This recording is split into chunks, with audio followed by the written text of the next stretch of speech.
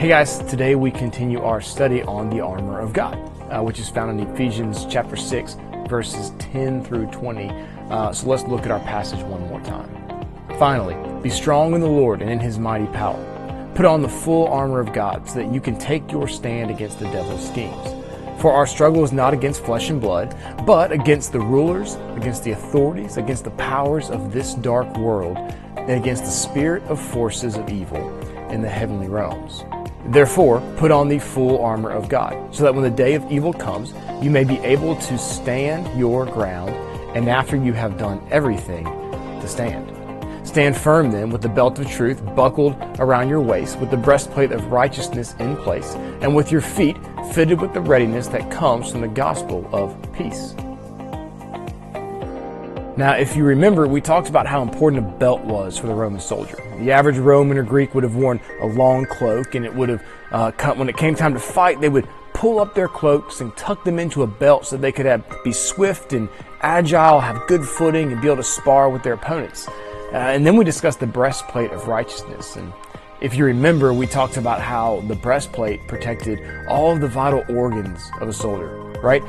In the same way, if we live in unrepentant sin in our lives, it's kind of the same thing as forgetting to protect the most important parts of our body. You see, living lives that are unrighteous is kind of like not wearing a breastplate that protects you. And so these are the first two things, the belt of truth and the breastplate of righteousness.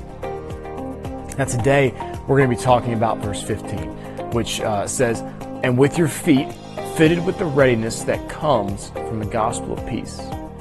And this verse is using the imagery of a shoe to get his point across. And as some of you know, the proper footwear is really critical for success in different activities. Soccer, baseball, football, what do you need? Cleats. Basketball, what do you need? Not cleats, you need high tops, right? Track, you have these track shoes that are super light and super tight to your foot so you can run and really, the spikes grab the track. And so the proper footwear is important. And now some of you were here a couple weeks ago when we played slip and slide kickball. And if you were, then you remember that I hurt my big toe. And for those of you who weren't here, let me give you a quick recap of what happened. So it's my turn to bat, and I kicked the ball all the way to the fence. It was great. Actually, that was going to be a home run, but it didn't quite make it. And so I took off. And as are the rules, you have to slide in every bag. So I slid into first base, popped up. I just knew it was a double, right? So I took off running to second base. I took 2 hard steps, and then I looked up and realized Sam was still on his back on second base. He never got up.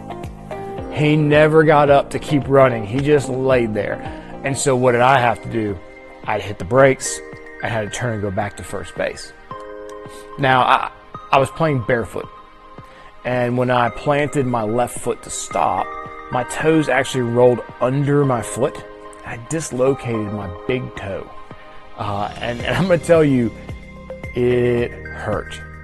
But if I was wearing cleats, I would have been able to grip on the ground. I would have had support around my toes.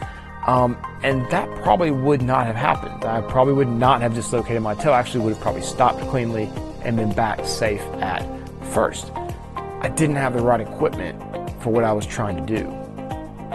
And this is the point that Paul's trying to make here. He's asking, are you properly equipped? Like, what's the proper equipment? It's the gospel of peace. See, in ancient times, messengers were often runners. So they have a message a king would need to send, and he'd give it to a messenger, and that messenger would take off running. And he would run until he approached wherever he was delivering that message, another kingdom, an army, a military unit, whatever that was. And that runner was often treated in relation to the content of the messages that they carried. And so you've probably heard, don't shoot the messenger, right? There's a reason we have that saying. See, what would happen is if Kingdom A sent a runner with a message to Kingdom B, and it was the sad news about Kingdom A's army being wiped out and the king being killed, Kingdom B might just kill the messenger because they're so disappointed with the message that he bore. He was tied to the news. But on the other hand, if Kingdom A had won this massive military feat and was running to tell Kingdom B, and they came in and told Kingdom B, guess what? We have won. Then he'd be celebrated and cheered because he's tied to the news. And what Paul is saying, like, be the runner who brings the good news. Right? Be the runner who's tied, be the messenger who's tied to good news. And this is why we read that verse. You remember the Bible says, how beautiful are the feet of those who bring good news. And the same thing goes for us. Do we run and approach with the joy of the gospel so that others can see it purely by observing us? Or are we stumbling through life unprepared to share with others the wonderful news? You see, these runners, because they knew that if they had bad news, they would probably be killed, or if they had good news, they'd be celebrated, the city could see what kind of news they had just by the way they would run. Think about it. If you knew that you were probably going to be killed because you had bad news, you would probably run a little slower. You might be a little gloomier. You might not be real excited about getting there quickly to tell the news to the next kingdom. And the city could see that. They could see the way you ran. But what if you had the best news ever? You would run, you'd be there quick, your feet would be light, your face would be excited, and they could see that as you approach the city. And what Paul is saying is, how do you approach with the news? Do you approach it as someone who's belabored and tired, or do you have joy that comes with the gospel of peace? And today I want you to take a few minutes, and I want you to read Acts chapter 26, verses 1 through 29.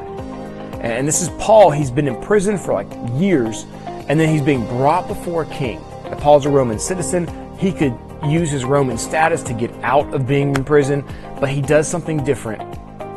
He tells the good news of Jesus Christ. And so what I want you to do is read that chapter, Acts 26, 1 through 29, and then ask these questions. First, how does Paul go about telling King Agrippa about the gospel? How does Paul share the gospel? What kind of process he uses? And second, what can you learn from that? We'll see you next time.